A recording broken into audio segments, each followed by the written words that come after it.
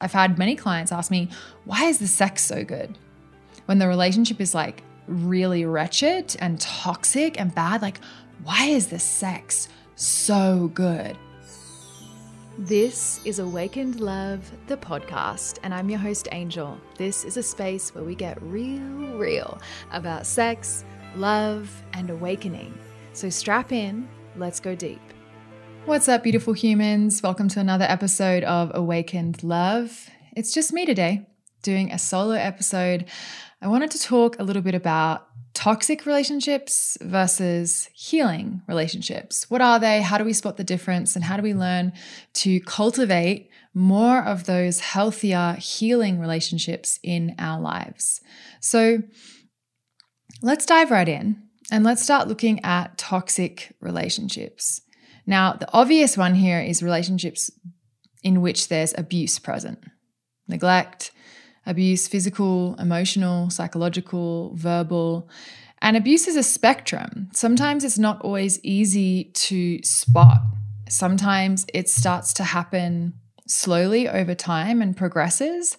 And there's an analogy that I heard when I was younger and in a very toxic relationship that really hit home for me, which is that if you put a frog in boiling water, it'll jump right out. But if you put a frog in room temperature water and slowly boil it, it will stay there and it will die. Now, I think that's not actually true, but it's a good analogy to kind of think into and start to feel into how we start to maybe allow certain behaviors or toxicity. But what I also think is really important and what I want to discuss today is how we can take responsibility for how we contribute to these types of energies. So for most of us as children, we have some kind of an environmental failure or failures, right?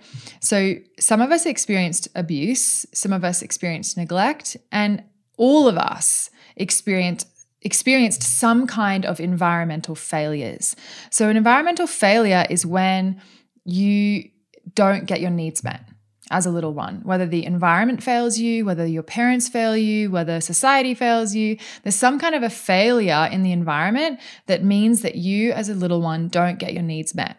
Now, we're all going to experience that and we're very resilient. So we can bounce back from that. We can bounce back from anything. There's always a path to healing, right? And sometimes those paths are longer and more difficult depending on what we've faced. But luckily, we all have neuroplasticity, which means that we all have the capacity to grow and change, even if we've been deeply traumatized with the right support. So that aside, these environmental failures, if done consistently, if we consistently feel that our needs are not being met as kids, what will happen is we will adapt. We will find some kind of survival strategy to adapt to that environmental failure. So we're essentially adapting to the toxicity, to the failure. And it is a really intelligent design because we are designed to survive. But what can happen is the ways that we learn to survive as little ones carry on, and we carry them into our adulthood, and we bring them as this like hidden agenda into our relationships, and that can create a lot of toxicity and confusion. It's kind of like the patterns that repeat in relationship, and we're like, hang on a minute, I thought I just dealt with this relationship, and now I'm in a really similar one with really similar problems and really similar patterns, only it's a different person. What's going on here? Well, could be that the survival technique that you adapted as a little one. So let's say, for example, you're crying and you're crying and you're crying and you don't get picked up and you don't get picked up and you don't get picked up. And so how do you learn to deal with that? How do you learn to self-soothe? If it happens once, happens twice, but if it's consistently happening, what do we do to adapt to that? Maybe we learn to disconnect from our bodies, to disassociate from the pain so that we can survive, which is a pretty intelligent survival strategy in that moment if we're really young and we don't have any other strategies or ideas of how to cope. Maybe we're a little bit older and our parents lack attunement and they are not giving us space when we need space and approaching when we need space, and then not coming to us when we need connection. And because we're young and we're little, we don't really fully know how to express our needs yet. We don't know how to regulate our nervous systems. We actually need the help of our adult caregivers to regulate our nervous systems, and then eventually enlist us in that process and teach us and support us in learning how to do that for ourselves. Many of us did not get that. And so we develop all these other strategies to survive. Now, at the same time, even while we're not having our needs met, even while we're learning to survive in whatever environmental failures you survived, right? Because you may have had a really healthy upbringing in an extremely secure environment, in which case perhaps this impacts you less. Amazing. For most of us, though, that's not the case. And so that's why I also believe this work of personal development, emotional intelligence, healing, spirituality is really not just like some superfluous fun thing, because when we heal, we stop passing on the generational trauma. We stop creating the same failing environments that breed the same habits that then go on to reinforce and continue to create those similar environments. And so when we do this work, we heal ourselves. We get to potentially, if we choose to have children, create healing spaces for our children. And then we create a healed world. Like, imagine our world leaders if they all had healed nervous systems and had done this work. So it's really not at all frivolous or superfluous from my perspective. It's imperative that we get to do this work, not only for ourselves, but for the world. So let's say you have these environmental failures and you're learning how to survive and adapt. Like, it might be disconnecting from your body, disconnecting from your parents, disconnecting from your needs. That's a big one. Oh, I'm not getting my needs met. I just don't need anything. And so we get this like pride-based identification that layers on top of the pain to cover it up, so that as little ones, we don't have to deal with that pain. It's too intense psychologically. Another one is that we inherit the story, oh, I'm not feeling loved, I must be unlovable. What's interesting about that is it's actually easier for a child psychologically to bear that thought than it is to think my parent just isn't capable of loving me the way that I need to be loved right now, which is really the truth. They're doing the best they can. And in this moment, they're failing me. They're not meeting my needs.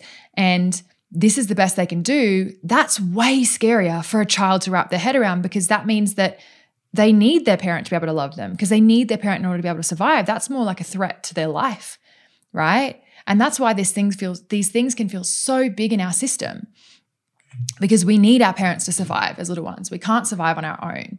And many of us learn how to adapt and pretty much do that, but we're still registering these failures as potential threat to life. That's how it can feel in a little system.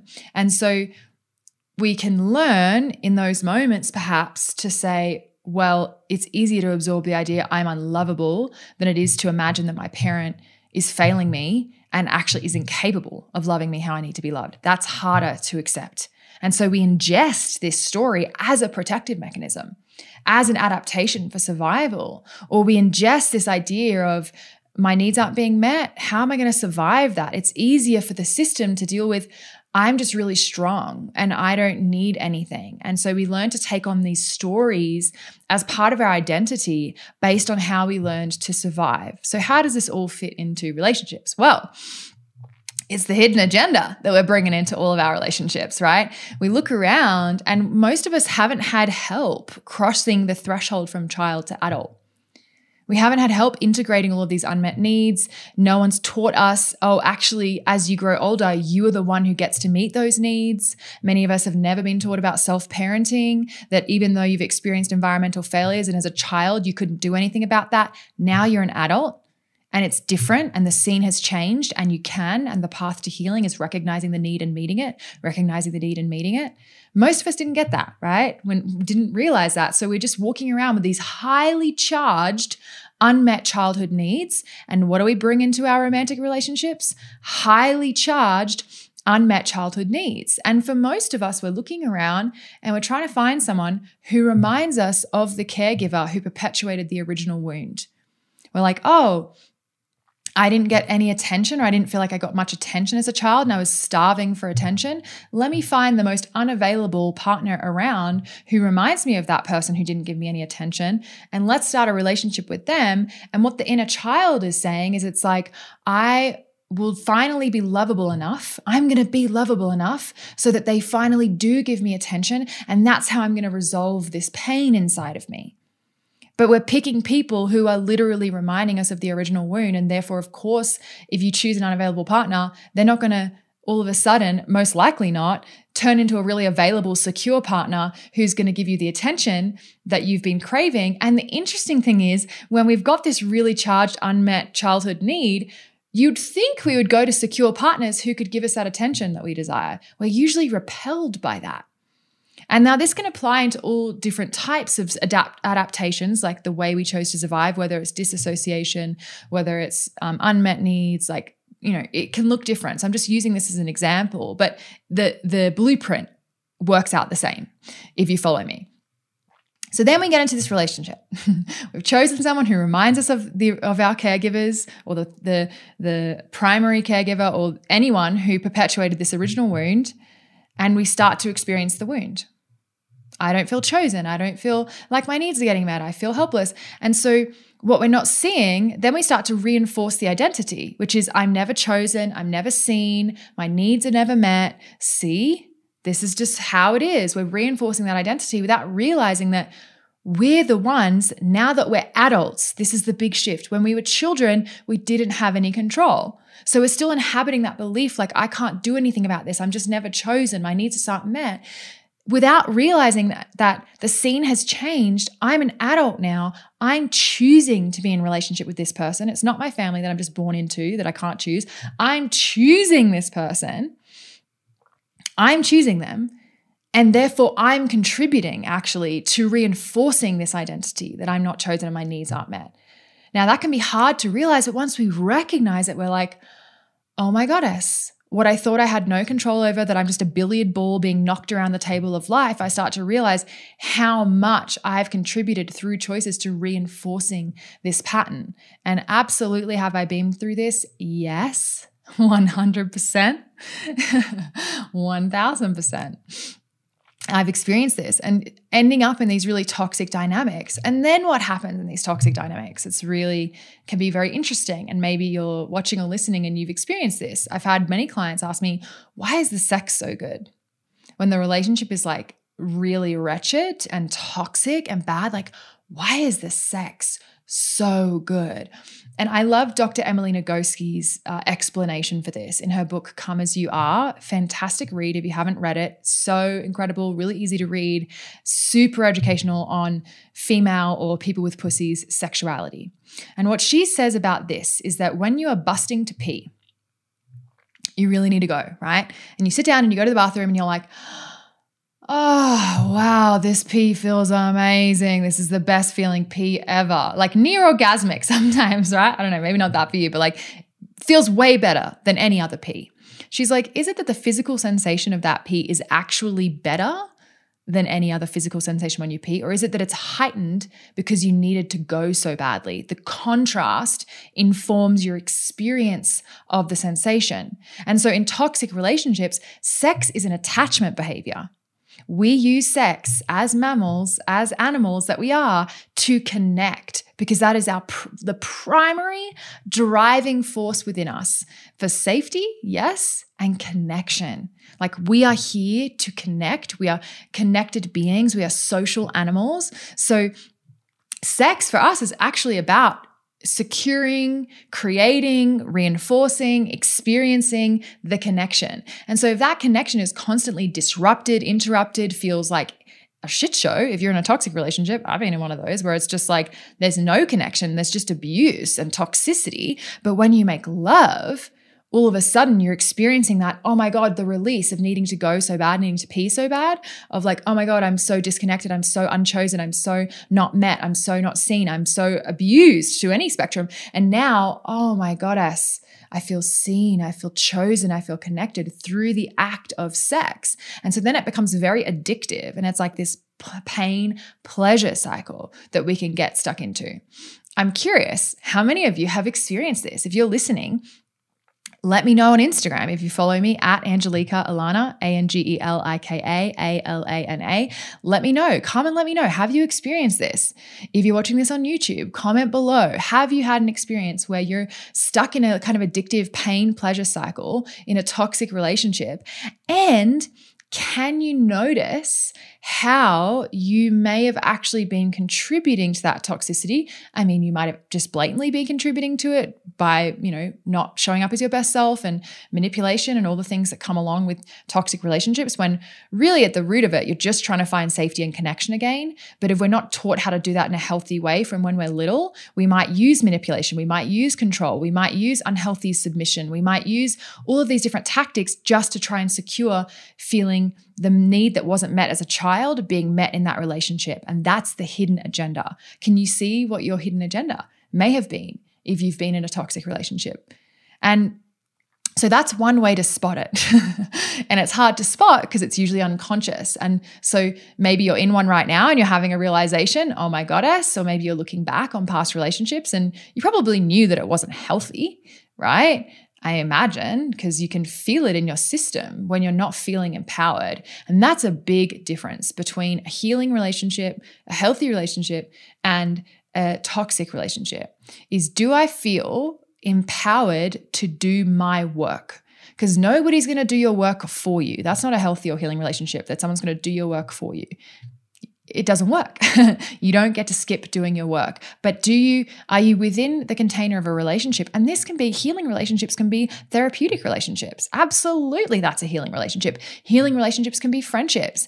And of course, ultimately, romantic relationships. Is this a relationship within which I feel more empowered, more supported to do my work? Toxic relationship?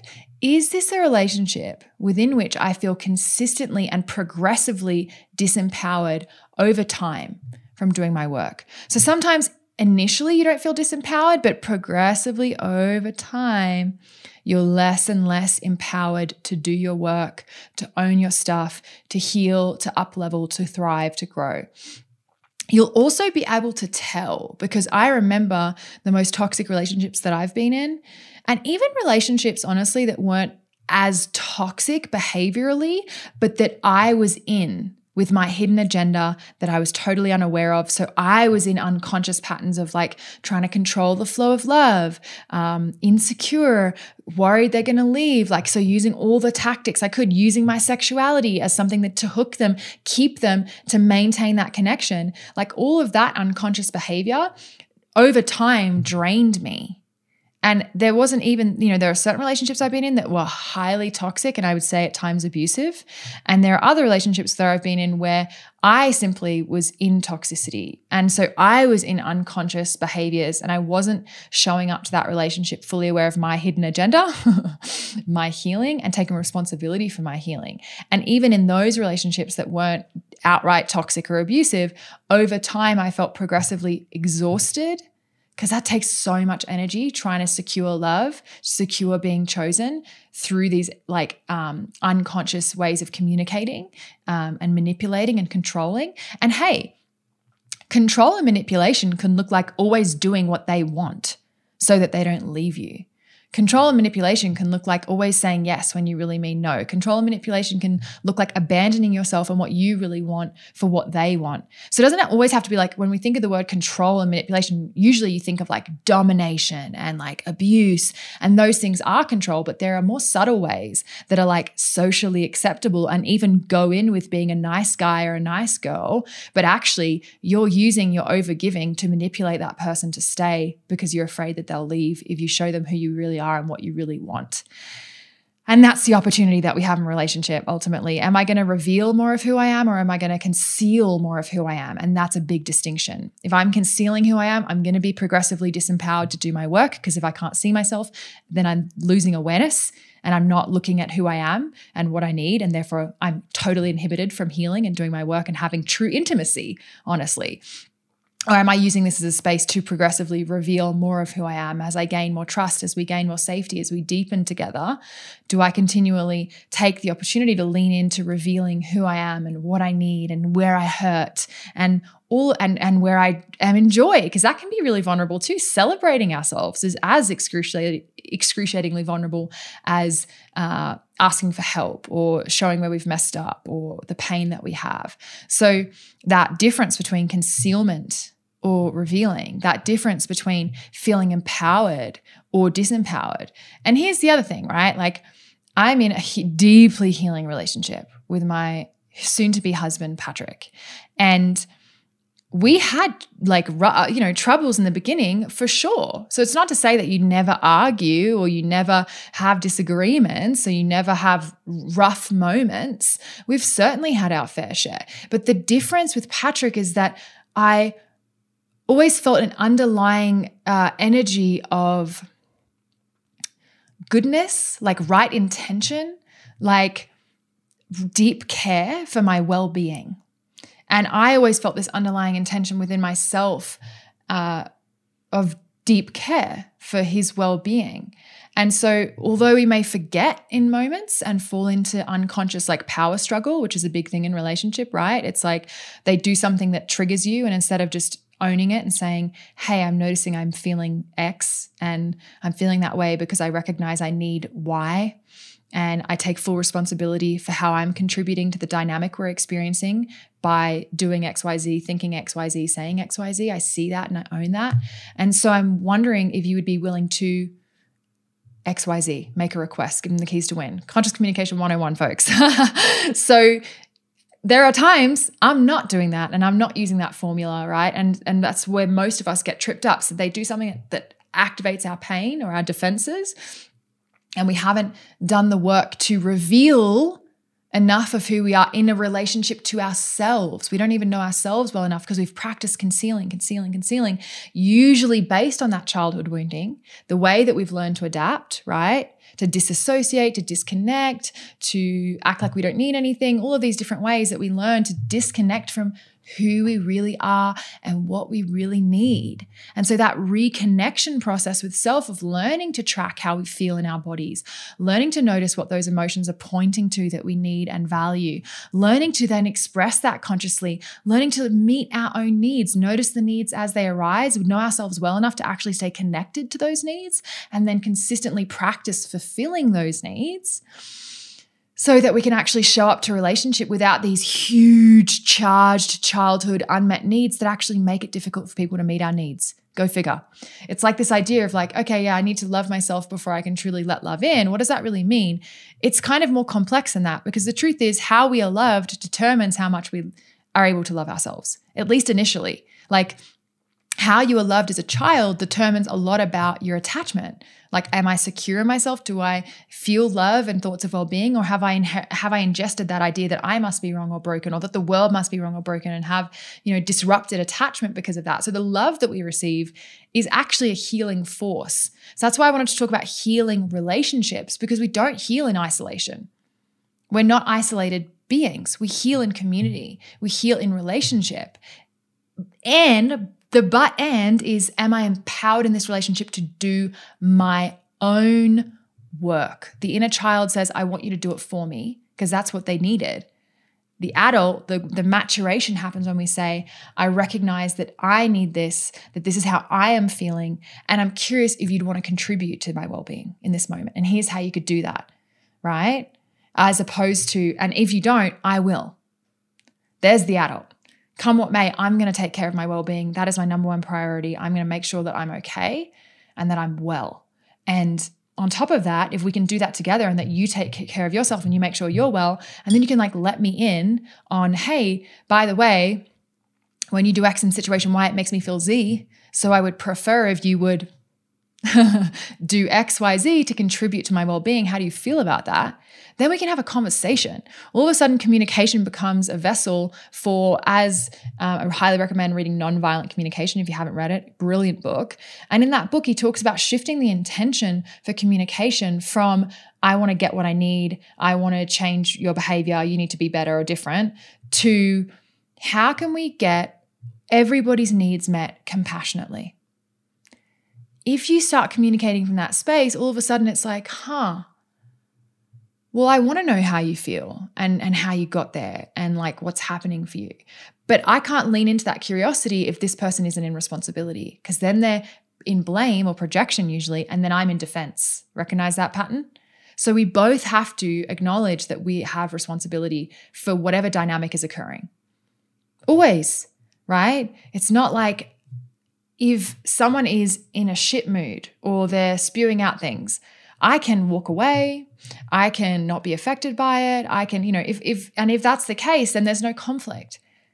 Conflict's only arising if we're bumping up against each other. Even if one person is doing a whole bunch of stuff, right?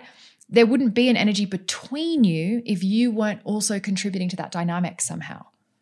And it's also, this stuff can get complex, but it's like very simple, but at times complex, right? Relationships, never ending well for growth, because I also don't want anyone listening to then turn around and try and use that as an excuse to stay in an abusive relationship. Well, I'm contributing to this somehow. You're contributing by staying. That's your contribution. So you need to get yourself to safety, and that's how you stop contributing to that dynamic. Don't use it as some spiritual test for how loving and accepting you can be. That's not real.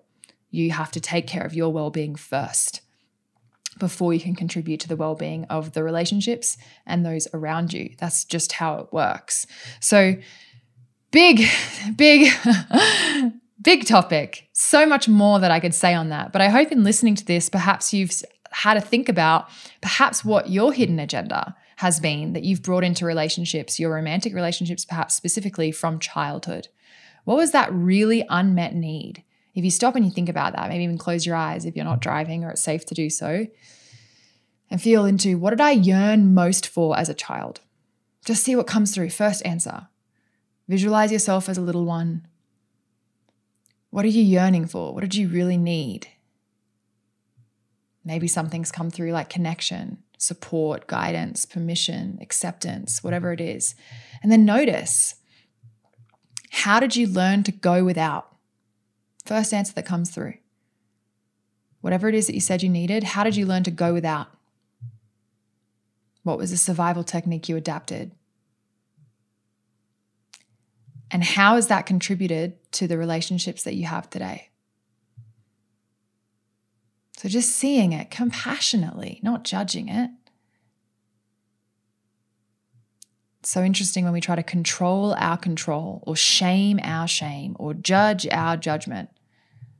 It's an interesting merry-go-round. I've definitely been on it. It doesn't seem to help.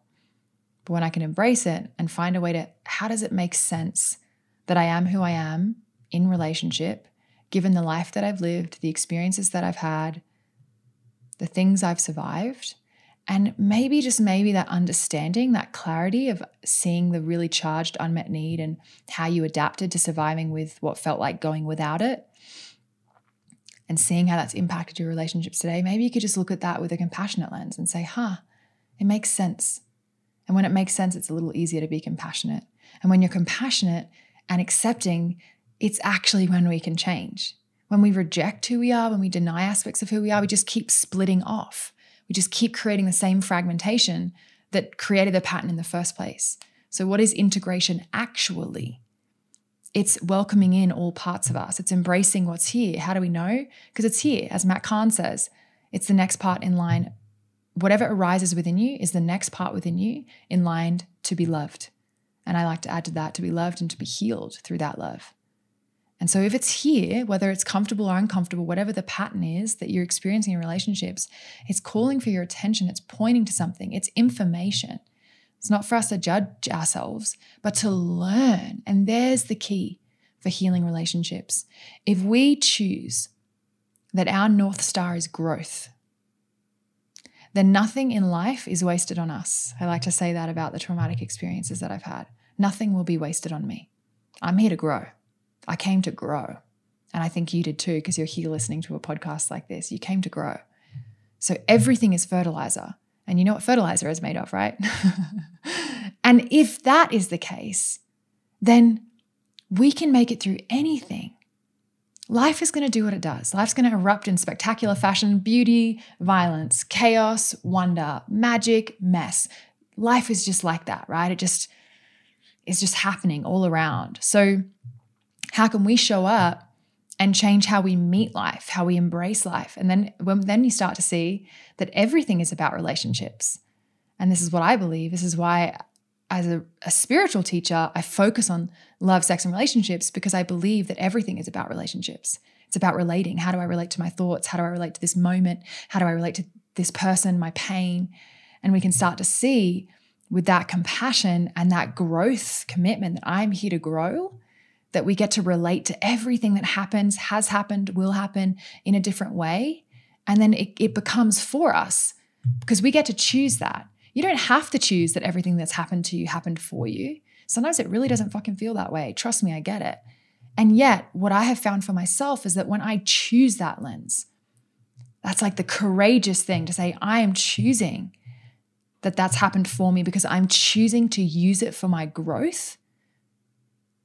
Pretty badass, and it hasn't failed me. Sometimes it's not easy. Sometimes I need support. Sometimes it takes me a long time to integrate stuff because it's really painful or the trauma's deep. But if I just stay committed to that, then my relationship with myself is a healing relationship.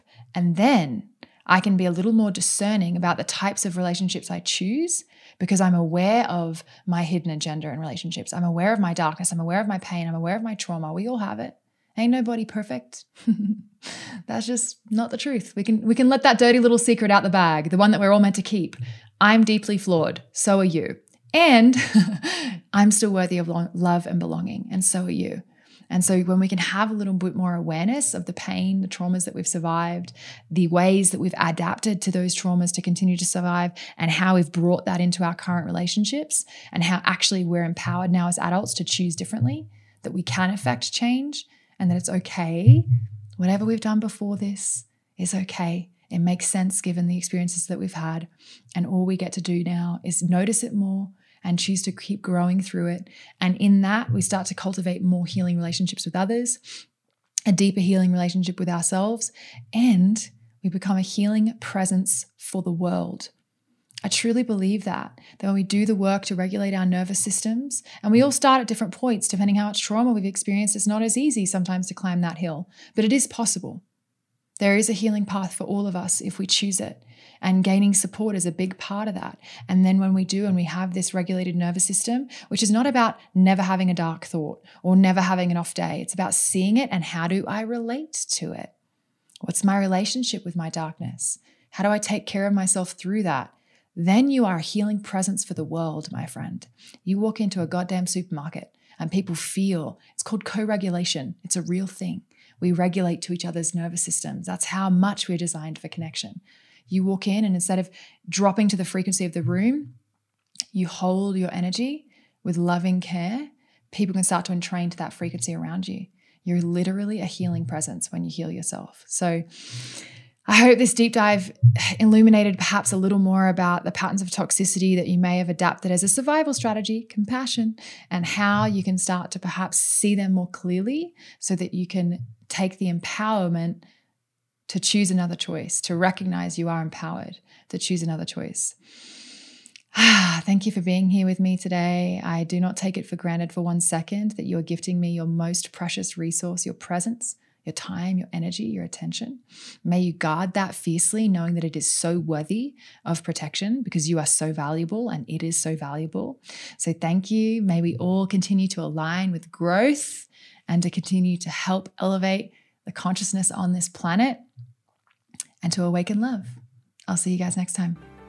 That's it for today, Awakened One. And just a quick thank you from me. Thank you for gifting us with your most precious resource, your time and attention, so that we can make this world a more awakened place. And if we're not friends on Instagram yet, then we absolutely should be. So come on over and say hello at Angelica Alana, and I'll see you there and see you next week.